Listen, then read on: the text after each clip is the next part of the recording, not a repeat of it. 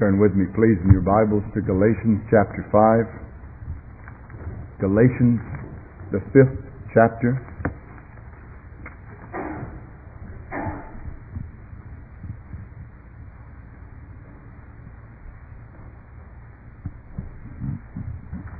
We are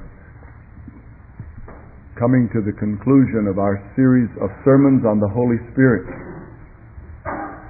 And we're considering at this part of our series the evidence that is in every believer of the abiding and indwelling presence of God the Spirit. We have sought to define the biblical doctrine of the gift of the Spirit by which God grants to those who put their faith in His Son, Jesus Christ, the permanent indwelling of Himself, the Spirit. And now we are examining how we may know that He lives in us by looking at the biblical evidences of His indwelling. We've seen two of the three. First of all, we have analyzed to some degree the fact that in every true believer in Christ there is a perception and a regard for, or a love for, gospel truth, what we may call doctrinal orthodoxy, that to some degree resides in the heart and in the mind of every regenerate person. We also observed that in everyone who is a believer in Christ, there is a spirit, an ability, and a desire to serve the Church of Christ. There is something in every true follower of Christ whereby he desires and has a proclivity to give of himself to the good of the people of God in the church. And then in the third place, the evidence of the abiding presence and indwelling of the Spirit of God is what we've called the fruit of the Spirit, the ethical transformation that is the portion of everyone who is truly a Christian. And it is to that last evidence that we look this morning, and we do so first of all by reading this passage in Galatians chapter 5, beginning with verse 16. Galatians 5, verse 16 through verse 24. But I say, walk by the Spirit, and you shall not fulfill the lust of the flesh. For the flesh lusts against the Spirit, and the Spirit against the flesh. For these are contrary the one to the other, that you may not do the things that you would. But if you are led by the Spirit, you're not under the law. Now the works of the flesh are manifest, or they are plain. Which are these? Fornication, uncleanness, lasciviousness, idolatry, sorcery or witchcraft, enmities, strife, jealousies, wrath, factions, divisions, parties or heresies, envyings, drunkenness, revellings, and such like, of which I forewarn you, even as I did forewarn you, that they who practice such things shall not inherit the kingdom of God. But the fruit of the Spirit is love, joy, peace, long-suffering, kindness, goodness, faithfulness, meekness, self-control. Against such there is no law. And they that are of Christ Jesus have crucified the flesh with the passions and the lusts thereof. Now again, join me as we seek the Lord's help in sorting out this vital issue in His Word. Let us pray together. Oh God, how weak we feel and know ourselves to be as we from the hearts of filth and self-serving would seek to sort out for your people such high and holy things as these about which we have read. Lord, we know and you know ourselves that we're unworthy even to handle such things in ourselves. And were it not for your own appointment, we would not seek to do so. Our Father, we cry to you in the name of our Savior, whose blood cleanses us from all unrighteousness, that you would now for His sake send your Spirit to help us to do that which we've been called to do. And we pray for unction from your Spirit that the matters not only of intellectual understanding of these things may be ours, but that our portion may as well be that our hearts are transformed more and more into the image of your Son. Lord, make these things to be what is clearly seen among this church, and remove the remains of those things which are contrary to the fruit of the Spirit.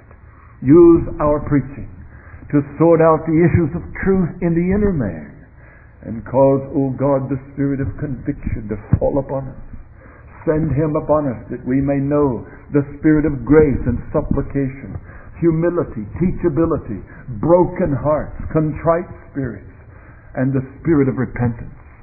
O Lord, we also would ask that you may direct our eyes as a result of what we hear to the only one who can deliver us from our sins, your Son, our Savior, Jesus Christ, and that He may become all the more precious to us, even in the breaking of the bread of your word.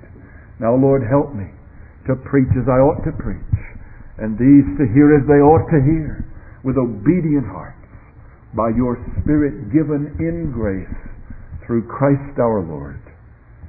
Amen. Amen. My intention in examining this subject of the fruit of the Spirit, in other words, the outworking of the presence or the life of the Spirit of God in the believer, is to divide the study into two broad sections.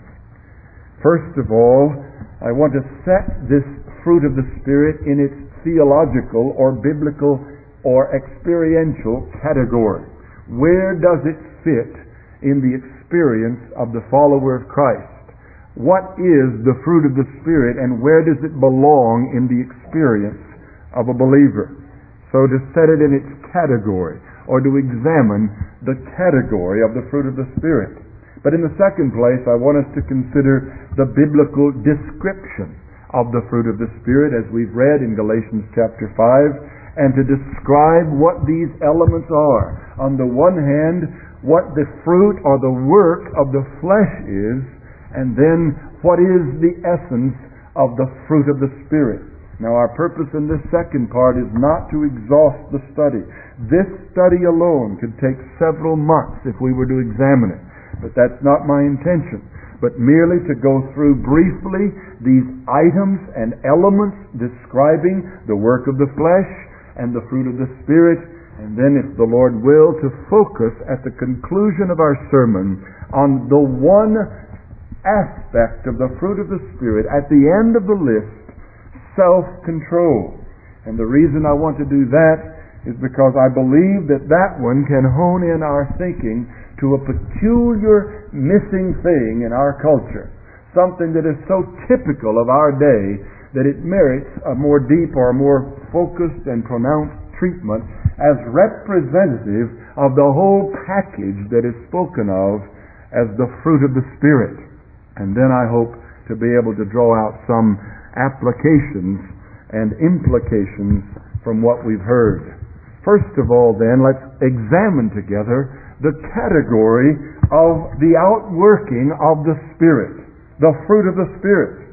And simply put, the place in the order of salvation, or the experience of those who are saved through Jesus Christ, which is occupied by the fruit of the Spirit, is the place of sanctification.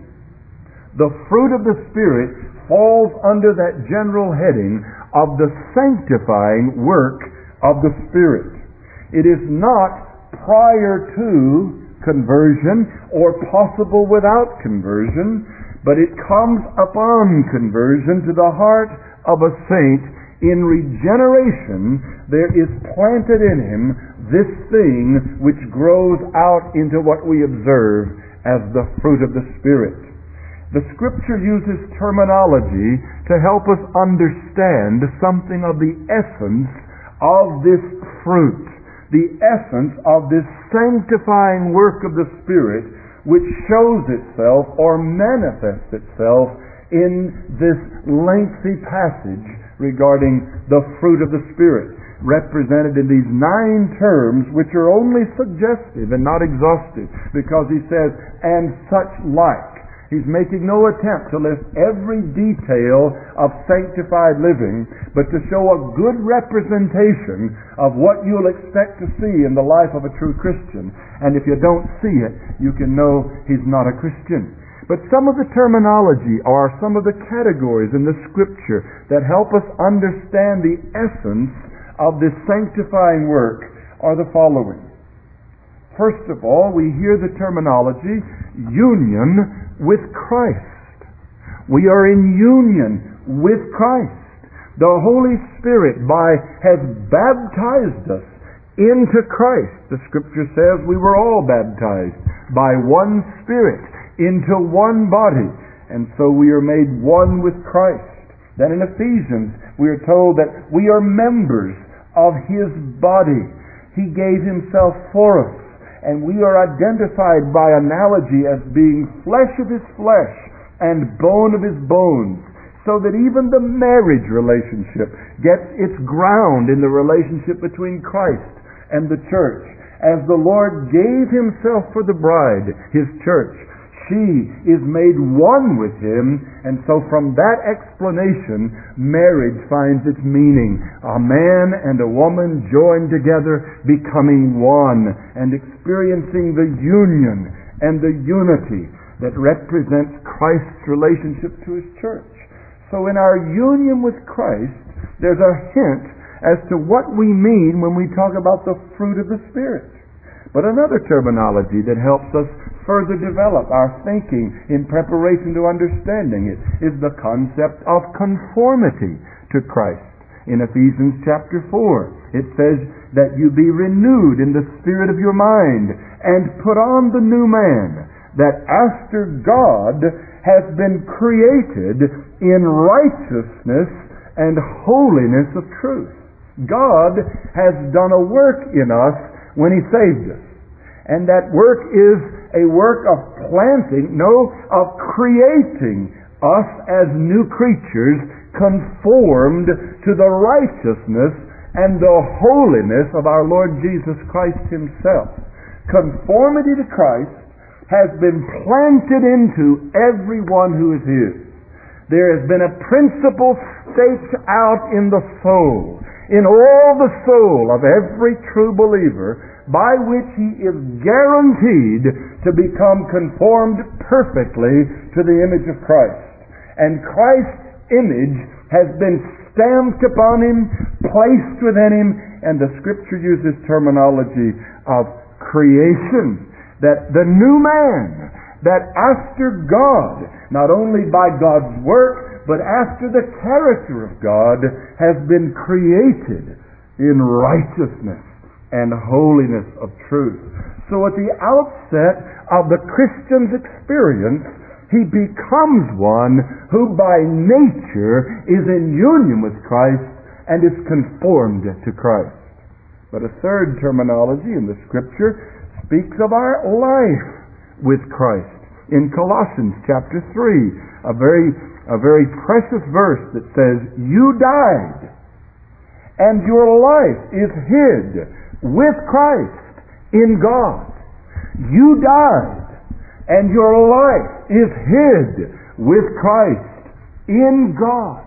And so we see some hints by this terminology that something drastic, radical, and wonderful has been done by God in turning us from darkness to light.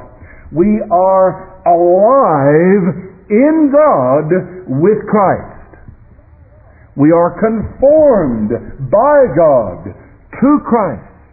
We are in union, vital, living union with Christ. Do you remember the Lord's terminology in John 15, where He said, "I am the vine, you are the branches. Every branch that abides not in me is cast away," etc. "But he that abides in me shall bring forth fruit." The imagery of the Lord Himself and the apostolic understanding of this principle is that you're not just one who has decided to become a Christian. You haven't joined Christianity alone. You've not just chosen a religion. You've not just studied the various religions of the world and decided that this one is the most logical, or the one that has the most to offer, or the one that seems to be most true. No. A Christian is much more than that. He has been really, actually, vitally united with Jesus Christ Himself. And the imagery points to a result. If God has done such a thing, then you ought to expect that something of Christ's character should show up in this person thus united with Him. If you look at a branch growing off a vine, you would expect that if you can identify the vine, the kind of fruit appropriate to that vine should be growing on the branch. A branch will bear the fruit that is in keeping with what is in the roots in the soil. If it's a grapevine that's planted in the soil, on the branches you'll no doubt find grapes. And they'll conform to the particular variety or species of vine that's been planted. And so it is with the saint of God. He shows fruit because he is planted in Christ, united with Christ, conformed to Christ, alive with Christ in God. So let us define briefly the essence of this sanctifying work of the Spirit, out of which comes the fruit we're examining. I'm borrowing here from some of the language of Dr. John Owen and some of the others.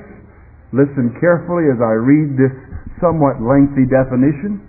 This is the essence of what's in the believer that produces fruit. It is a virtue, a power, and a principle of spiritual life and grace infused into our whole soul. Now that's the first half of the definition. A virtue, a power, and a principle of spiritual life and grace infused into our whole souls. And that's what happens upon regeneration. When the Holy Spirit makes a dead sinner alive, He infuses into him this power, this virtue, this principle of spiritual life and grace. But there's a second half of the definition. And it is an abiding, or it is abiding unchangeably in them by the constant power of the Holy Spirit. Not only has it been infused into them, it abides constantly in them, unchangeably, by the constant power of the Spirit who's there. You see, there's two sides to it. There's the infusion of the principle, and there's the constant work of the Spirit in the believer to continue that principle abiding. And that implies, and we see in other texts of Scripture, that there's more than just being able to point back to a time that I showed the evidence. If the Spirit is in, not only has He infused the principle, but He continues to operate so that that principle grows. And the manifestation of that principle increases to some measure in the life of the believer. We may also call this essence of the sanctifying work of the Spirit in this principle placed in us, as one has said, a natural instinct. It's according to the new nature. It's not the old man. But this new man has a nature. And there's an instinct in his nature. You can look at the animal kingdom and you see that animals do all sorts of marvelous and wonderful things. Studying the honeybee, studying the migration of birds, studying insects, studying the order of things. Many people ask, how do they know to do that? How does this mama puppy dog who has her first litter know exactly what she's supposed to do to care for them? Who told her?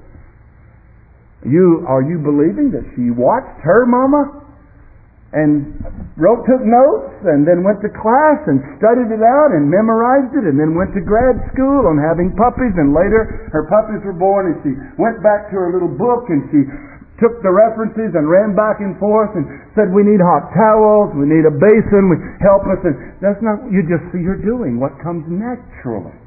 It's built in it, and we call it instinct. And we marvel at the instinct. One of the best ways we can teach our children that the evolutionist is a fool, by pointing to these wonderful instincts that you can't put there by accident, that someone has to have put there. Order and intelligence and proper behavior. But we look at it in the animal kingdom as instinctive. The dog can't help herself. And an otherwise very warm and friendly dog may bite her favorite friend if he comes too near the puppies. The day after puppies are born, her whole personality toward the family has changed. She's now got an instinct to protect. And nobody is allowed to get near them without a growl and maybe even a snap or two. There's instinctive. Well, brethren, what we're saying is that in the true follower of Jesus Christ, there's a natural instinct to be like Him. And he can't help it. He is so really Christ, and He is so really like Christ in this principle placed in Him. He will produce the fruit of Christ in His life. You see what we're saying? A natural instinct. It's like sap in a branch of a vine. Christ is the vine, and in that vine is sap. And that sap runs up into the branches. And that sap produces what you see, what you pick, and what you enjoy. And that's the principle of life. The principle of spiritual grace that's been placed in you. It's like sap. And that sap carries with it the proper nutrients to see that things continue to produce and grow in accordance with the nature of the vine. We may also call this thing a new heart, a new spirit. In the language of Ezekiel 36, God said that's exactly what He was going to do in the house of Israel. He was going to put a new heart within them, a new spirit within them. In 2 Corinthians chapter 5, we're told that when a man is joined to Christ, he is a new creation. The old has passed away. Everything is new. In every part of his life, this principle of life and grace has been planted, so that he can no longer function in the same way he used to function. A radical change. a new heart. Not just a reformed heart, an adjusted heart, not just a turning over of a new leaf, but a new heart, a new spirit. And we may further define this as an habitual inclination of the new heart unto all the duties of obedience to God, with corresponding opposition against all sin. Listen to me carefully as I elaborate the definition of the essence of this work of the Spirit. A habitual inclination of this new heart, an habitual inclination unto all the duties of obedience to God. That's what there is in the believer. A habitual inclination to everything God has commanded.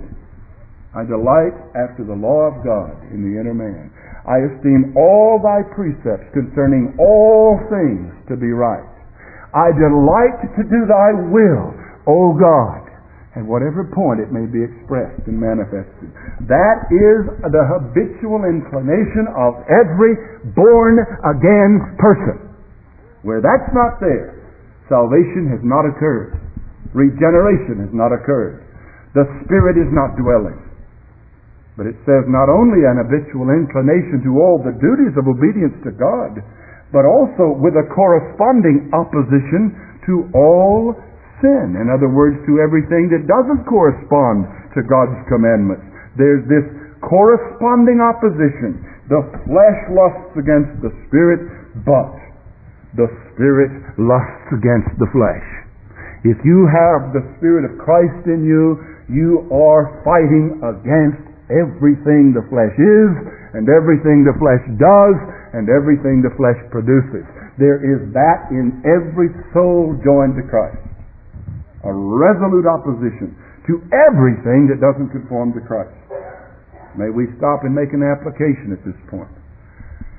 If there is one area of sin in a man's life, or a woman's life, or a young person's life, which that person has no intention of dealing with, which that person enjoys to the point that he does not hate it, does not grieve over it, does not intend to rid himself of it, and does not cry regularly to God to help him with it, that is as evidence that he is not this principle in him. If in every other area he's in agreement with God, but this one area, that's enough to prove he's under condemnation.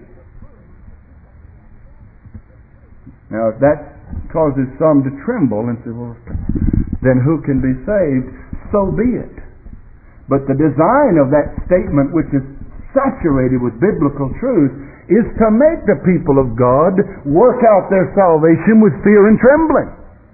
It is to cause us not to take advantage of what we think. Let him that thinketh he standeth take heed, lest he fall. If in any area you have said that God's Word on this issue is something I'm not prepared to deal with, you're not showing the fruit of the Spirit. Because what's been placed within us is a love for every part of God's law and a hatred of everything that contradicts it. Universal obedience. That's the essence.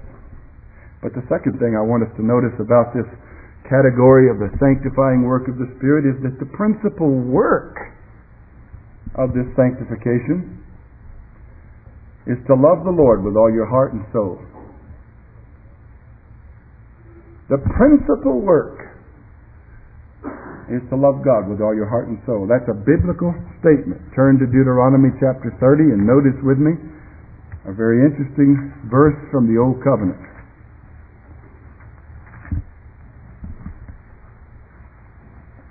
Deuteronomy chapter 30 verse 6.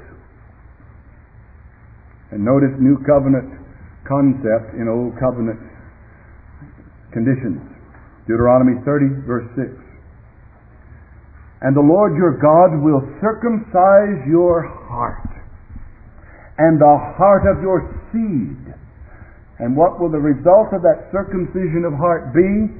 To love the Lord your God with all your heart and with all your soul, that you may live. The Lord's going to do a work of circumcising the heart. This is new covenant language. And the Lord, when He does this work, it applies to Old Covenant believers as well as New Covenant.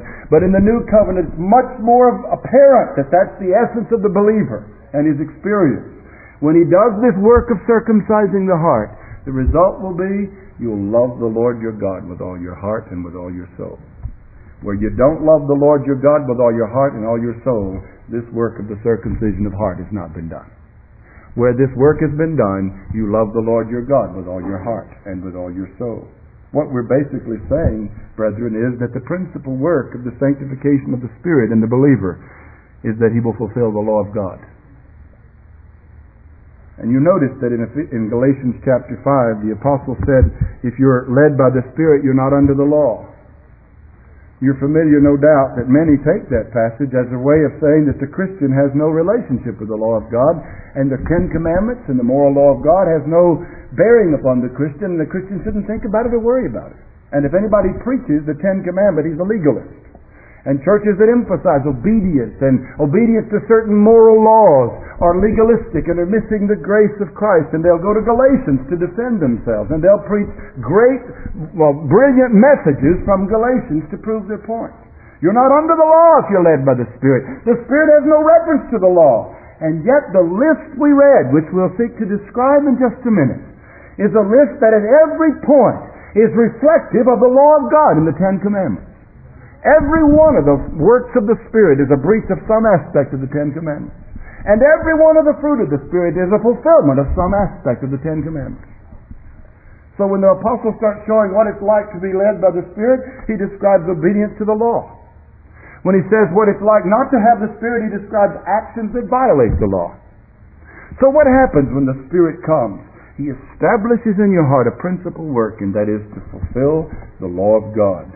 I will write my law upon their hearts. What law do you think he meant? He didn't change laws.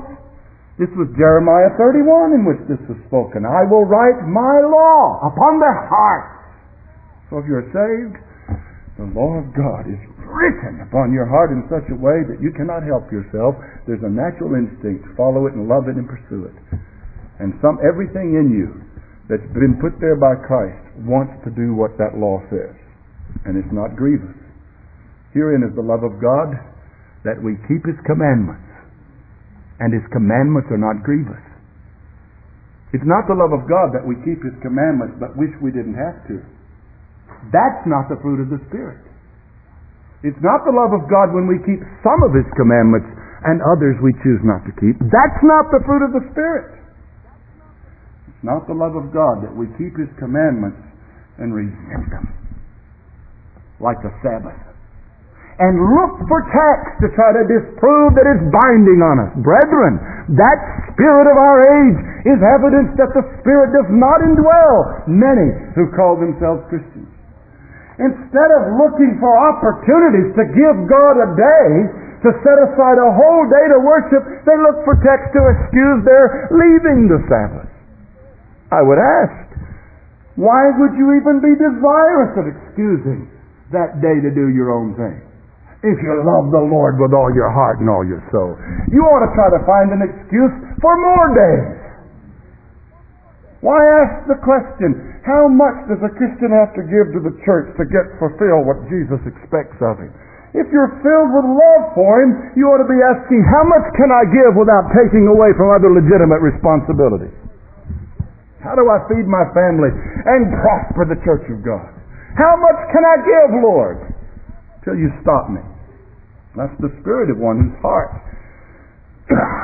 is filled with this principal work of fulfilling the law of God. But note also, in the third place under this category of sanctification, the end or the result of this principle infused. We saw the essence, that it's a natural instinct implanted and perpetuated. The principal work is the fulfillment of the law, but the end of this, Deuteronomy 30 verse 6 said it at the conclusion of the verse, that you may live. In other words, this stuff put in us by the Spirit results in eternal life. And in those who do not bear fruit unto eternal life, they perish.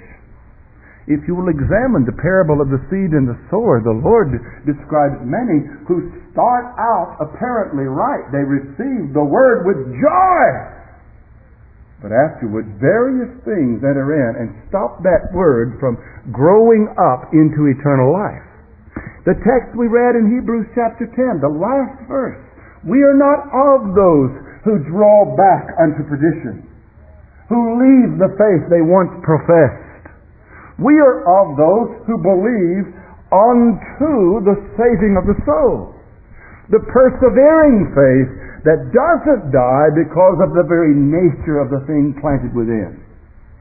If you start out right, you'll end up right.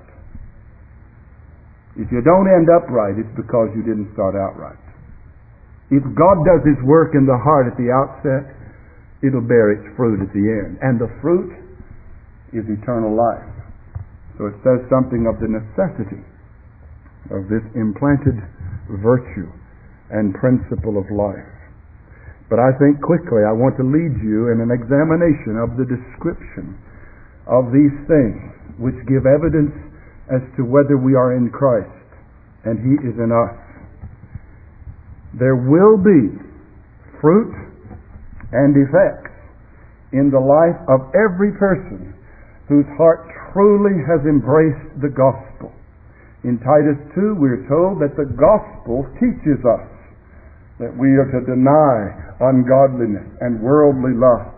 And the gospel fruit in us is that we be a people zealous of good works, peculiar to God, a particularly precious people, owned of God, and showing the evidence that we've been changed. That's gospel results. The gospel doesn't say, the Lord knows you couldn't measure up to these rigid standards of the Puritans and the legalists, so the gospel has lowered the standards so we can let a few more folks into heaven. God was a bit frustrated with His previous standard. Many couldn't meet it. Heaven's going to be unpeopled if God keeps rigid like this. So Jesus has come as an afterthought of God, and God's lowered the standard so more people can get in. Isn't God gracious? That's not the biblical truth. The gospel teaches us to do the things that the same strict standard always required. The difference is that in the gospel we are enabled to do those things. The old covenant never provided that, which covenant they break. But I'll make a new covenant with them that's not like that covenant. They'll not break the new covenant, because I'll put my law within them and write it on their heart. You see the difference? It's not just rules. It's rules that are implanted on the heart so that when the preacher enumerates them, the true people of God rejoice to hear it, even when it shows their own nonconformity to it. It's one of the most comforting things in the pastorate to have the people of God say, thank you for exposing fresh sin to my soul. Oh, thank you for uncovering things I would never have known if the Word of God hadn't been opened to me. And come out praising God for conviction, rejoicing that they felt the touch of God on a wounded heart. Far cry from this generation of people who come to church and make statements like, preacher, I don't come here to hear you yell. I come here to get my needs met. You're supposed to make us comfortable, as one man told a preacher friend of mine. And as another, you're supposed to make us happy. It's a far cry from that. Brethren, they've got it all mixed up. You're never going to be happy unless your sins are exposed and confessed. He that covers his sins will not prosper, but he that confesses them and forsakes them will find mercy. And so the fruit of the Spirit is the inevitable result of the implantation of Christ in the heart. So let's describe them. Turn back with me to Galatians chapter 5, and I want to run down this description.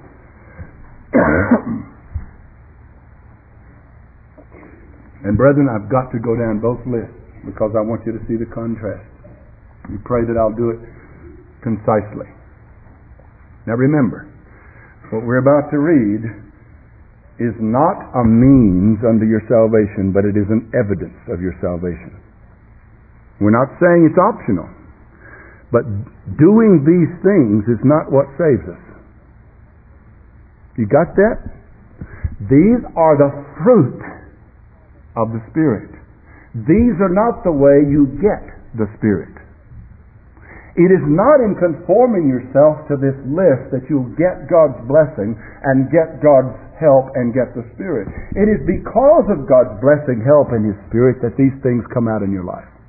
Let's keep that in our minds. It's vital so that we properly deal with it. Let's look at the list. The works of the flesh, verse 19, are manifest, and they're these. First, fornication. The word is porneia. It means all manner of sexual sin that's rooted in an adoration and a worship of bodily sensation and pleasure. Fornication, all manner of sexual sin that has its root in the worship of bodily sensation. Secondly, uncleanness. Akatharsia. It's the general name for sexual impurity. And in this text especially, it refers to those unnatural practices that were typical of the world of that day. The wrong use of body parts in sexuality, whether in or outside of marriage. The uncleanness. Brethren, let not the marriage bed be defiled. You can defile the marriage bed in several ways. But in one way, you can defile the marriage bed by certain practices that have become notable among this sensual generation that make it unclean to partake of pleasure that God ordained. I will not be specific or explicit. Do I need to? And you know, it's a grievous thing that in most of you men, I don't need to, because you've already known about it, read about it, and talked about it. That's where we're living.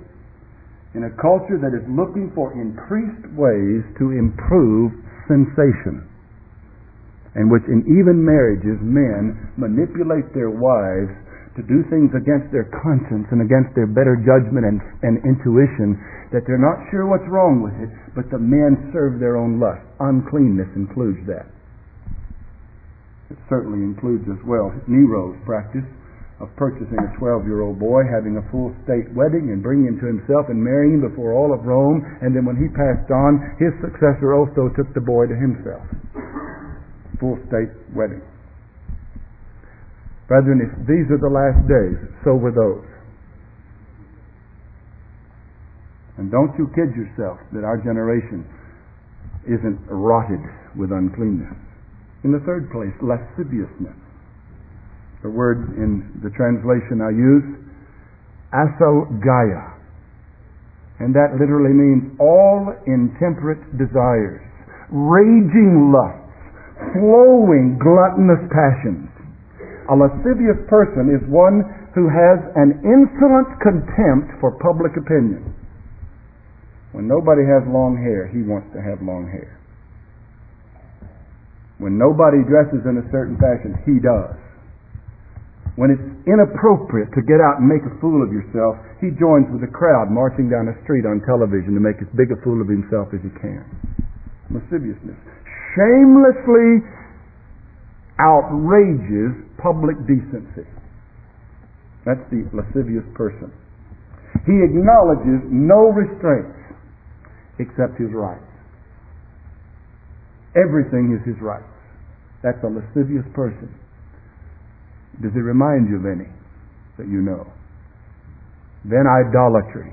Now notice the first three have to do with committing sin with one's neighbor.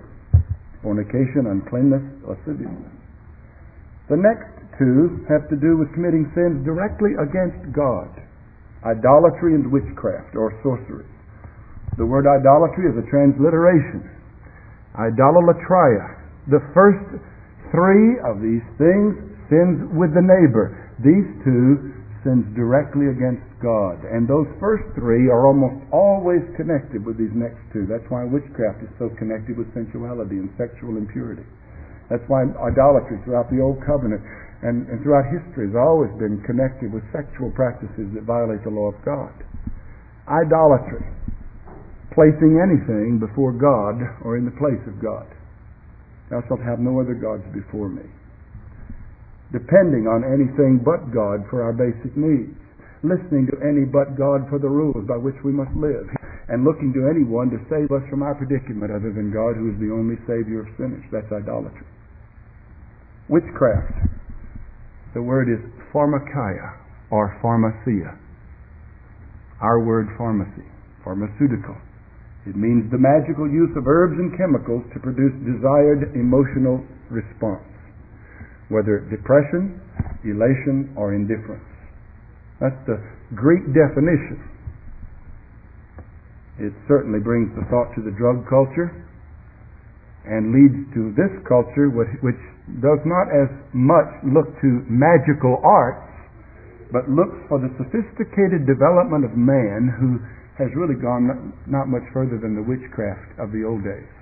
We don't believe in religion or magic. We just believe in the superiority of our intellect, so we go into our little brewing pots, into our little mortars and pestles, and we brew up the stew, and we give them to people to try to manage their emotions. Brethren, if psychiatry, generally speaking, in this culture is not a priestcraft, I don't know what is.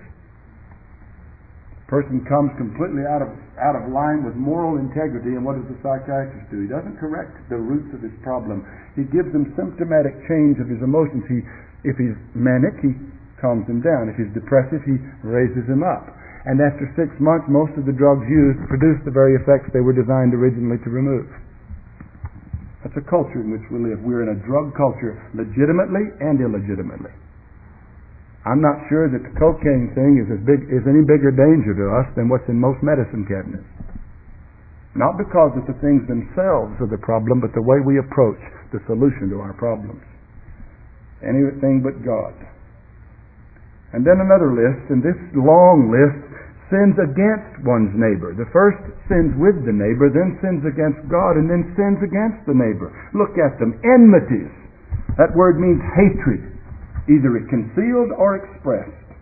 You just seethe against certain people. In the church, isn't it a sad thing to have somebody walk in the church and have brethren look at him with a little seething resentment, or avoid looking at him because they get sick when they look at him? What a way to view your brethren. What a shameful thing. It's carnal, and those works go to hell. Strife. Some translations render it variance. Eris is the Greek word. It means a fondness for quarreling. Just like a good argument. You look for it. You can't let anything sit. You got to pick. You got to correct. Somebody says something, you jot it down and keep a note of it, and you catch him as soon as you can. Strife. Jealousy. The word is zeloi. Emulations in some translations. It means a bitter spirit of rivalry and contention. You look at another guy and you wish you had what he had. Jealousy. Strife. Bitter spirit. Rivalry. Contention. It's what you have to deal with in your children so often. And you must deal with it. Because it's the works of the flesh. And you must teach them that these kinds of things disinherit the kingdom of God. You must spank that foolishness out of them, teach it out of them, and cry to God to save them from it. Wrath, thumoi. It means a high degree of anger that shows itself in somewhat regular temperamental outbursts, explosions, where just you can't control it. Boom! Right into somebody's face. Where you would use profanity and lose your brain and lose your equilibrium to someone that yesterday you loved perfectly. But out of a heart that's filled with this wrath comes these volcanic explosions. Factions. Erythai, another word for strife, but it comes from a word meaning mercenary. And it literally is about people who side up to their group because of their own self-seeking. It's what's happening when you, for the sake of gaining a friend, enter into gossip against a third person so as to have an agreement. In order to build this relationship, you tear down that one. Where in order to find common ground for our conversation, we have a mutual enemy. Faction. Division. Dikastasei. It means to stand apart, separations. And it also includes political and military seditions for unjust causes. Go not with those who are given to change, the Bible says. Divisions. Stand apart and separate yourself because you don't like the way the group is going, and so you've got your own agenda. You may not show it immediately, but because you're scared that if you stood up and made it known, you'd lose, so you start gathering your secret army privately. Disaffection of heart produces this kind of thing. Parties. The literal word is irises, or irises, or heresies. It means dissensions, sects, which are produced by choosing opinions contrary to revealed truth. Another way to see that orthodoxy is indeed evidence of the Spirit of God, because the opposite of it is heresy. Not just orthodox, not just missing truth, but drawing into sects and groups because of your newfound evidential truth that violates orthodox and historic truth. All the cults are guilty of partying in this sense, heresy. Then envyings. And in some translations the word murders are added. I think in the better manuscripts murder is omitted, but murder always follows envy. Phonai. Envyings, where somebody has something you want and you wish you had it. Jealousy is when you think he's going to get what you have and you protect him. Envy is when he's got it and you want it. But envy does it not often lead to murder, hate, resentment. Cain rose up and slew Abel, envying his accepted offering. Then the last category, sins against yourself. Drunkenness. Not the disease of alcoholism, brethren, but drunkenness. The misuse of alcoholic beverages because of your own low regard for your bodily health and your violating of the sixth commandment that says, thou shalt not kill, and you by stages murder yourself. It would also apply to any other substantive abuse. Caffeine, or all down the list. Those things of using food and drink or chemicals to induce response that I couldn't get through ordinary means to excess, this is the work of the flesh. And those that do such things do not inherit the kingdom of God.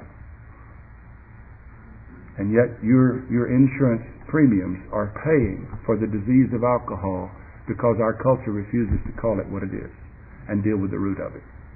And they haven't solved it, have you noticed? Revelings. And this is often associated with drunkenness, but it's komoi. It's a word that referred to the Bacchian festivals, luxurious feasts, drinking parties, extending into the late night with loudness, unrestrained laughter, reveling, and often spilling out even onto the streets. All sorts of sporting events and the way people react in undue response. Revelings. What shame it is to see what goes on in the stands of some of the football and baseball stadiums. That's in the daylight. This stuff originated in that generation in the dark. We've thrown off the restraints. A quick list. Now let's look at the positive lists of the fruit of the Spirit. Love. Agape. And you see how this stands against the sensual use of other people's bodies. When you love other people, you don't use their bodies for your sensational pleasure. The view of marital sexual satisfaction is not that the husband has a right to demand of his wife gratification. It's that she has authority over his body that he rendered to her due benevolence, and vice versa. Love gives. The works of the flesh demand and take. Against idolatry, because you love God. We define this as enlightened, benign affection to God and man. And I don't know that we need to elaborate much on this, having heard the series in 1 Corinthians 13. And the second, joy, chora, holy cheerfulness. Not flippancy, but holy cheerfulness, the fruit of the Spirit. Holiness is vital, but cheer is necessary to show evidence that the Spirit of Christ dwells within you. Brethren, if you know nothing of a holy cheerfulness, if there's not some of that in you, you know not Christ. He cannot live in you without producing something of that. Now, certainly there are degrees, but let it be your aim that you're going to see, by God's grace, an increased evidence on your countenance of holy cheerfulness in your conversation. Because there's no glory to God if we create the somberest form of people we can and call it reformed.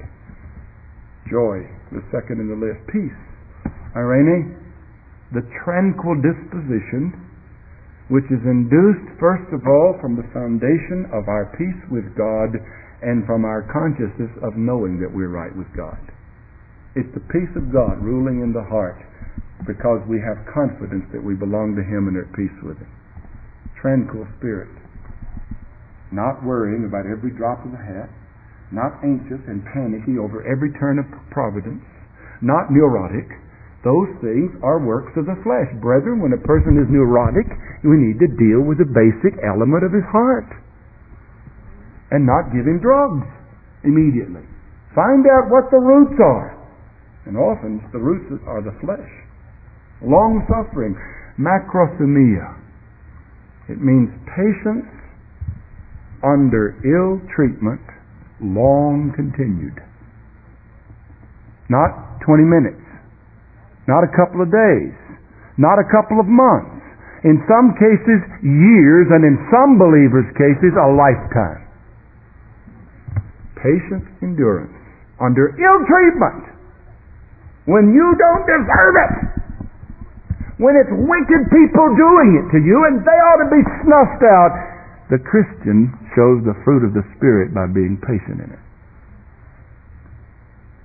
Without anger or thought of revenge. Pastor, that's our too high a standard. It's the standard of the Spirit of God, and it's the fruit to some degree in every heart regenerated. Gentleness. Christotes. Kindness. Readiness to forgive and to relieve. And let me quickly caution you. This does not mean there is not a place in the Christian's life for holy indignation and the raising of the voice. The cults are experts at reproducing this picture of gentleness. Is not the Pope the picture of gentleness? But in his heart he despises the souls of an entire age. And the man who has the courage to stand up and oppose the lie of Babylon so that he may save a few little deceived sinners is not ungentle. He's the gentleman. Let us not be deceived. However, let us never use this as an excuse to be hard and tough and quick on the trigger, because in the Spirit of Christ that's not the case. It's a mellowness of spirit, rooted deep. It's slow to anger, plenteous in mercy, loves to forgive and let a guy off the hook for no payment, looks forward to relieving somebody under pressure. Fruit of the Spirit. Goodness. Agathosune, a disposition to oblige. You want to do it that way? Fine. Fine, hon. No problem. Where would you like to eat? Some of us are too much that way, and you end up arguing over who gets to let the other one have his way. I doubt that we have too much danger of that. It is the disposition to pursue moral worth and a delight to oblige the other person. Husbands, it's time for some of you to shut your fat mouth at home and let your wife have her way.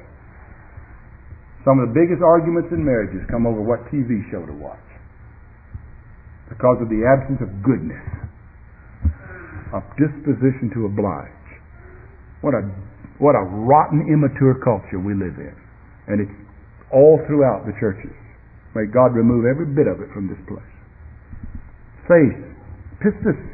And literally in this text, I believe the proper translation is what the ASV translated, faithfulness, fidelity. It's used that way in some of the texts of the New Testament. And it includes loyalty to your word and loyalty to your relations. Fidelity. A missing element in our culture except in true churches. Meekness. Prautes. It means lenity.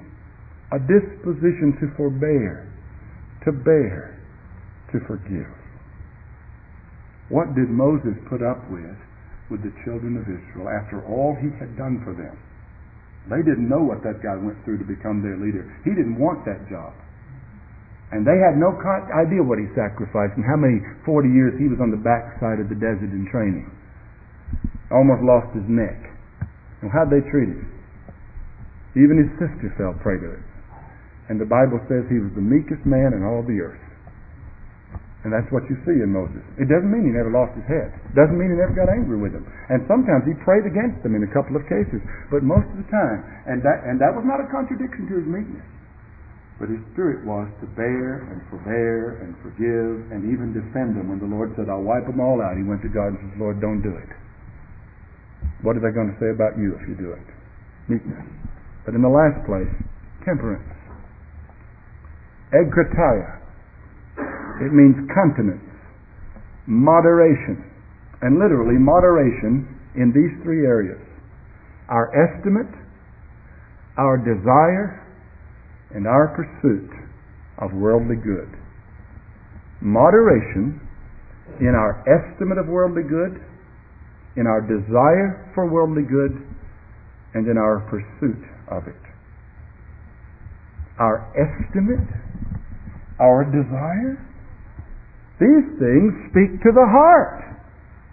We're not speaking of something you can stick onto the tree like a few apples and glue them up to the branch and say, hey, I got an apple tree. This stuff can't happen without the heart. How do you estimate worldly good properly unless the Spirit of God put it in you?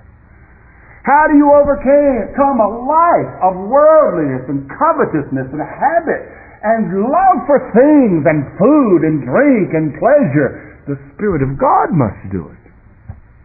And He always does it when He saves the soul. There are nobody saved who doesn't have the principle of self-control implanted in him and bearing fruit from him. It goes to the heart. David understood that. In Psalm 51, when David became conscious of the depth of his sin and it was able to express it by saying, in sin did my mother conceive me. That's how far and deep my sin goes. Back to the womb, at the first point of conception, I was a sinner. And in his expression of that, and he says, O Lord, make me to know truth in the inward parts. That's where the sin's rooted. That's where the cure must be applied. The seat of the problem is the heart, and the site of the solution is in the heart. These are fruit because of the root.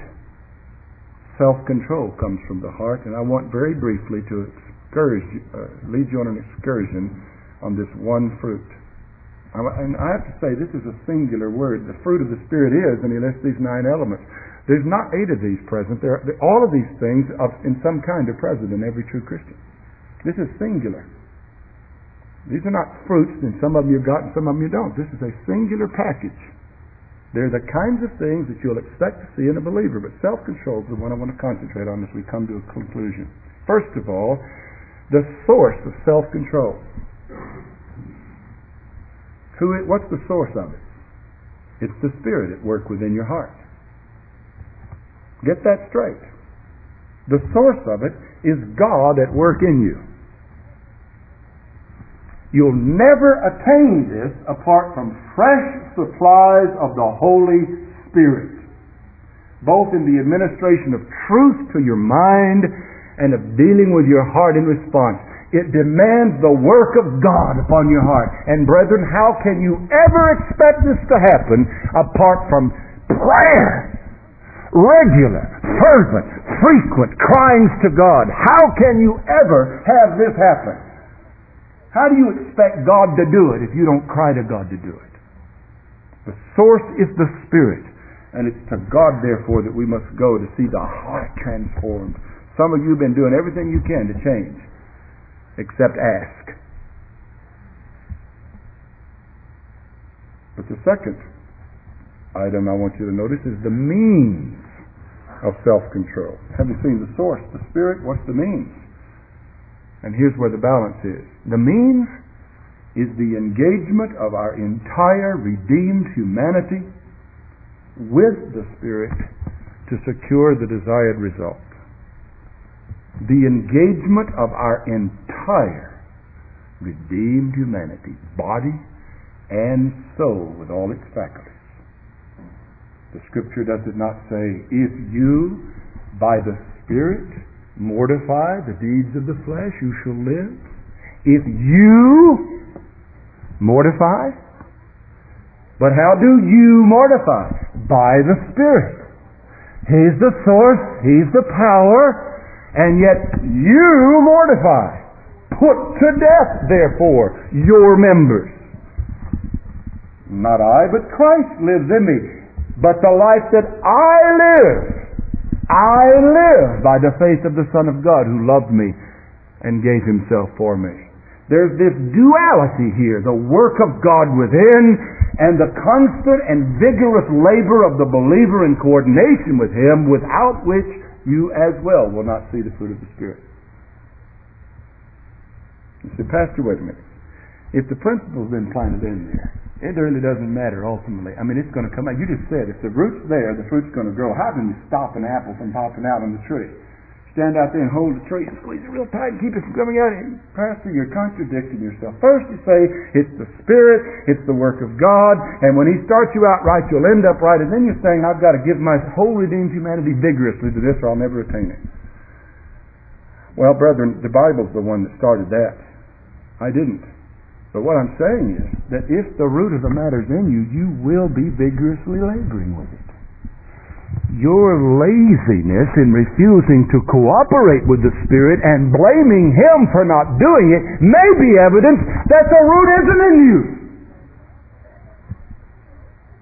On the one hand, you say, I can't do it, I need God. But when have you last spent a whole day doing without one meal so to seek God to put it in you? Well, if I have to do that, then it can't be, God wouldn't get the glory. You just go on to the pit of hell and burn and say that. I tell you, my dear brethren, and especially you young men, if you expect to see the evidence of the Spirit flourishing in your life, it's going to take every fiber of your energy to work at it. In spite of the fact that the source is the Spirit. Biblical synergism.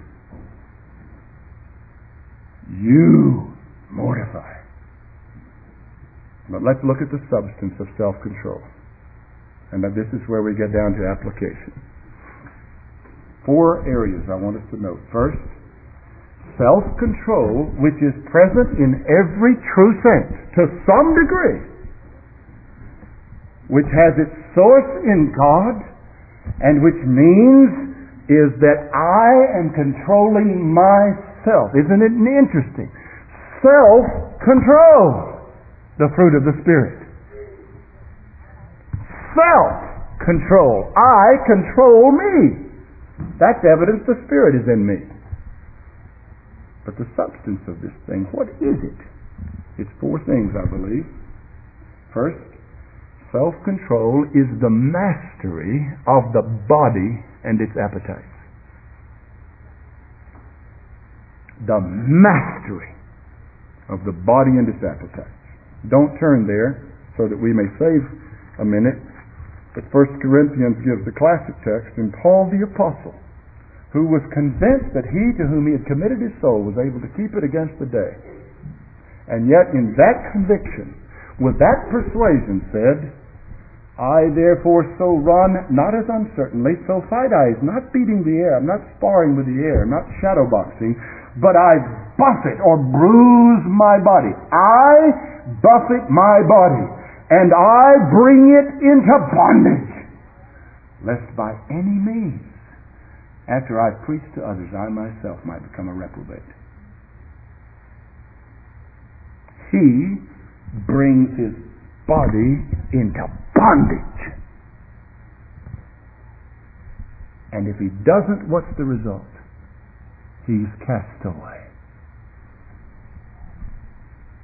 And that's a radical term of rejection by God. The tongue, the hands, the feet, the eyes, the ears, the body, your belly, food and drink. Brethren, it is a wicked thing to eat more than you need consistently. And it is not evidence of the glory of God that you continue that way. So if you're overweight, move against it with vigor. And the way to do it is denying the body things that you have learned by training are legitimate to you. Things your body demands, you must say no. What does it mean to be in bondage? It means that you can't do what you'd like to do. Somebody's got chains on you. It's what you've got to do to your body. You're not going to achieve this unless you do. You're saying, Pastor, do you mean that fat people can't go to heaven? I'm saying that if the Spirit is in you, fatness is a contradiction to your profession and you will be fighting it. We're all different, brethren. We're constituted different. Some of us can eat lots more than others and it doesn't show up. I'm one of those. It's starting to show up. And I'm having to change a life of habit of being able to eat all I want without it showing up. It's not evidence that I've had self-control. It's just that God gave me a metabolism that burns it up better than others. It doesn't make any difference, though, what your particular constitution is. You're responsible to God for your body and its demands, and you're not to overfeed that thing, or you're doing just the opposite of bruising it and putting it under bondage. And when you get in your 40s and the little thing starts growing around here, don't let it go much longer. And I tell you, dear brethren, it's not a testimony to the power of God in this place for us to sprinkle the church filled with people overweight. Aren't we distinctive? At what point? You say, Pastor Allen, you're not fat, so it's easy for you to say that. You're right. It is. I have to fight some other areas in bodily appetites that are just as difficult as the ones you're fighting. But I tell you, we all better fight and win this. Because it's of the essence of saving religion. The shape of your body says something about salvation and the power of God. Now, am I doing that so that some of you who might be wrestling with this particular thing have to go out with your heads ducked and you're scared the rest of us are thinking of you and we just turned on you? So that's not the purpose. We're not trying to ridicule. But I'm saying it because it desperately needs to be understood, brethren, that this is not an option for the Christian church. Self-control, the mastery of the body and its appetite, sensual pleasures. Your body demands certain sensational experience, and you've got to teach it that it doesn't get them when it wants them. Some men are so self-serving at this point that they actually will turn in their hearts against the bride of their youth and the desire of their eyes because they didn't get 5 minutes of momentary pleasure when they wanted it. And if this isn't a society that's reeking with that kind of approach, I don't know what is. That embarrass some of you, brethren, that's not my intent either, but I happen to be privy to what's crushing and killing the prayer life of family after family in churches. It's the absence of self-control in the male of this population. Drugs, whether it's sugar or caffeine or nicotine or whatever, if you can't master it, the Spirit doesn't dwell in you. I didn't say if you haven't totally, I said if you can't. You can, by the Spirit of God, mortify sin. You must. Don't let us smell tobacco on the breath of a church member in this place. Don't let us try to go home and explain what that was. Don't allow that to happen. And it's not by using good mouthwash, brethren. You stop smoking. Don't kill yourself while we watch and call yourself a Christian. I'm not saying you can't be a Christian and sin in these ways. I'm just saying that this is not the fruit of the Spirit. Also, after you've mastered the body and its appetites, you must discipline the mind and its workings. Mental discipline, almost unheard of in America. Let the truth rule in your thoughts. Scripture discipline. Learn the Bible and live in the light of it. That's the task of every Christian. You don't make decisions because you don't know what the Bible says. Find out what it says and don't decide emotionally all the time. Think principled. Also, direct the will and its decisions. You must make decisions based on principle and rational biblical teaching and not on your preference and your desire and providence. You've got to learn to stand against the tide. You've got to learn to do things because they're right, not because they're convenient. You can't live pragmatically. You must live principled, or you're not a Christian. Finally, it involves the control of the heart and its expressions.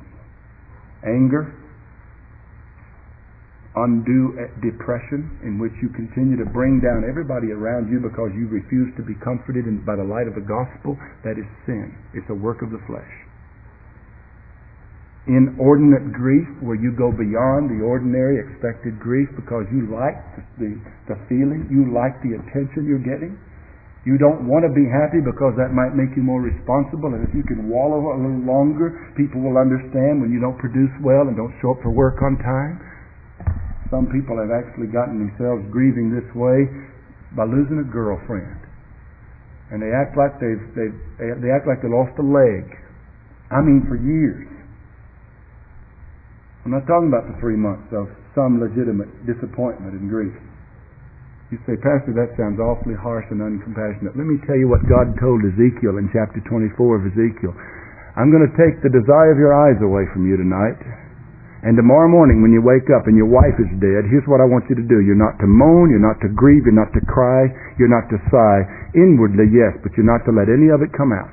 You're to go preach to the people and make this an object. Tomorrow, you preach. And tell them that your wife's death is an object lesson to Israel. The complete control and management of the emotional life in the light of truth is the fruit of the Spirit.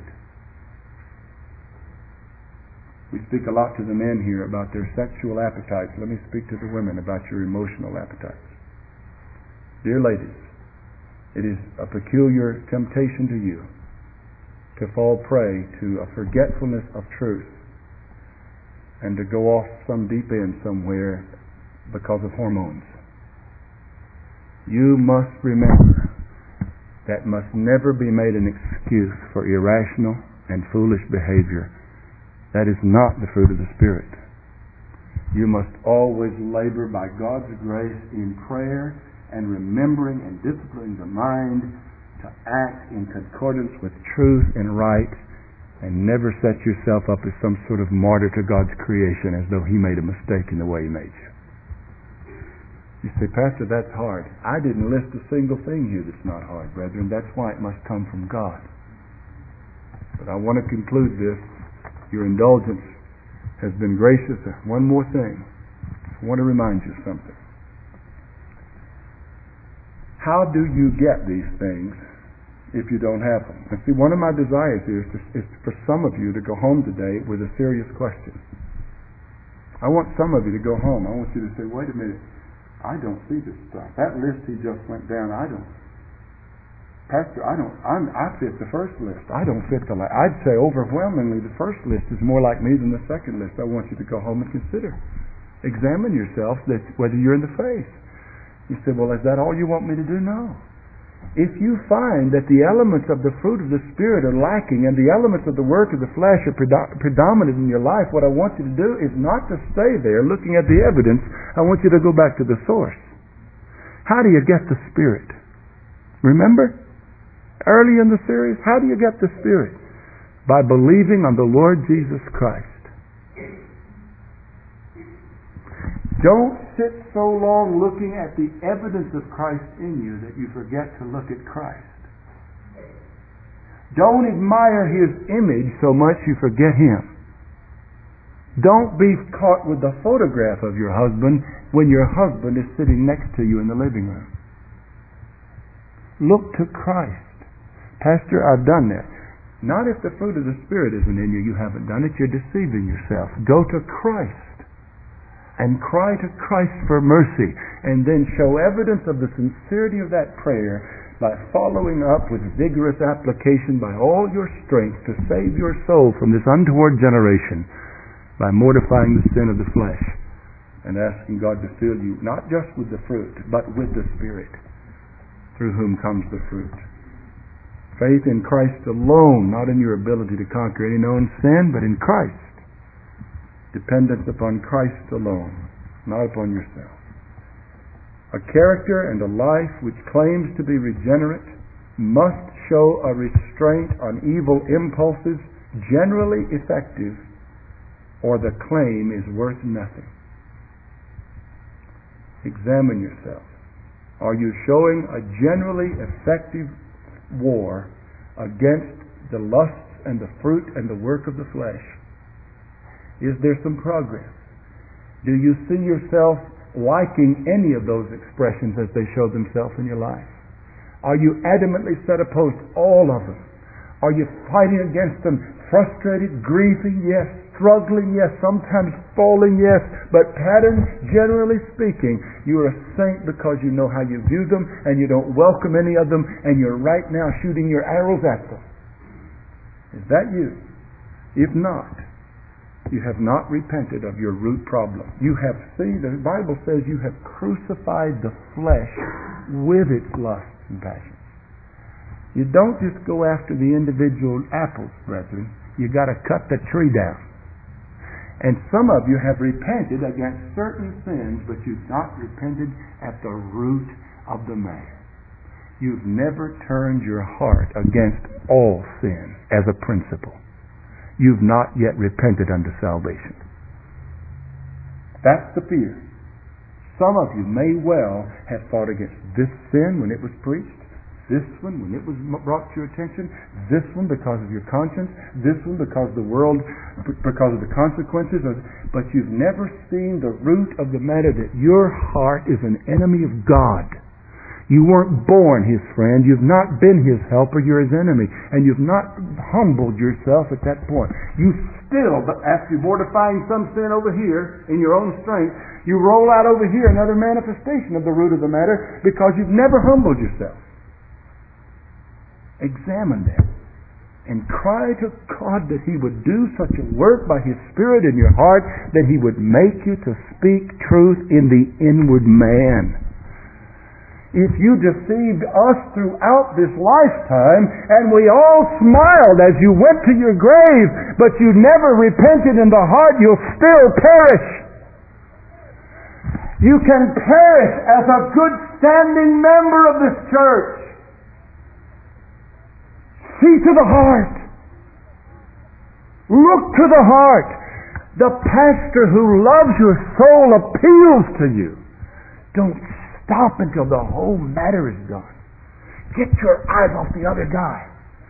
Stop your critical spirit. Quit condemning somebody else. And look at your heart and beg Christ to renew it and transform it. If He could ever do anything, brethren, He could do that. There's ample evidence in this place for that. Where you see a lack of it, you get after that at the foot of the cross and see if God is not true to His word. The fruit of the Spirit is evident in those that apply to the source. It'll come. May God give us grace that this whole church will be filled by increasing measures of evidence that God is in us of a surety. Let us pray.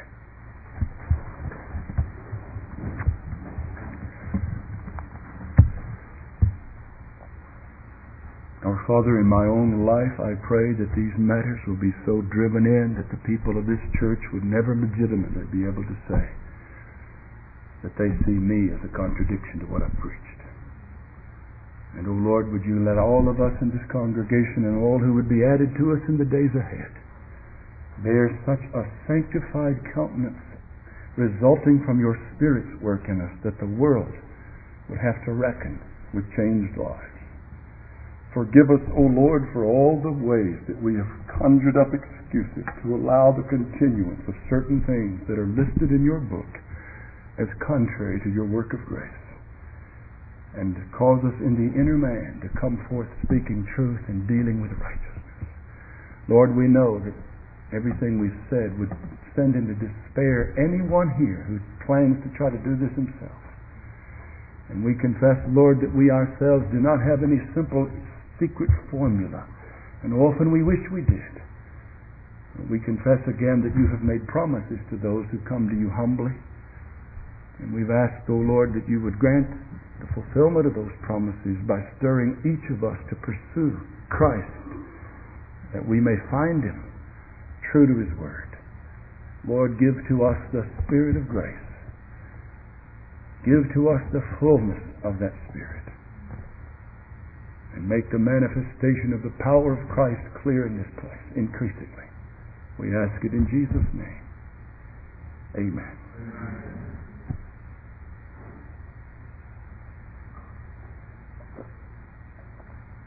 Amen.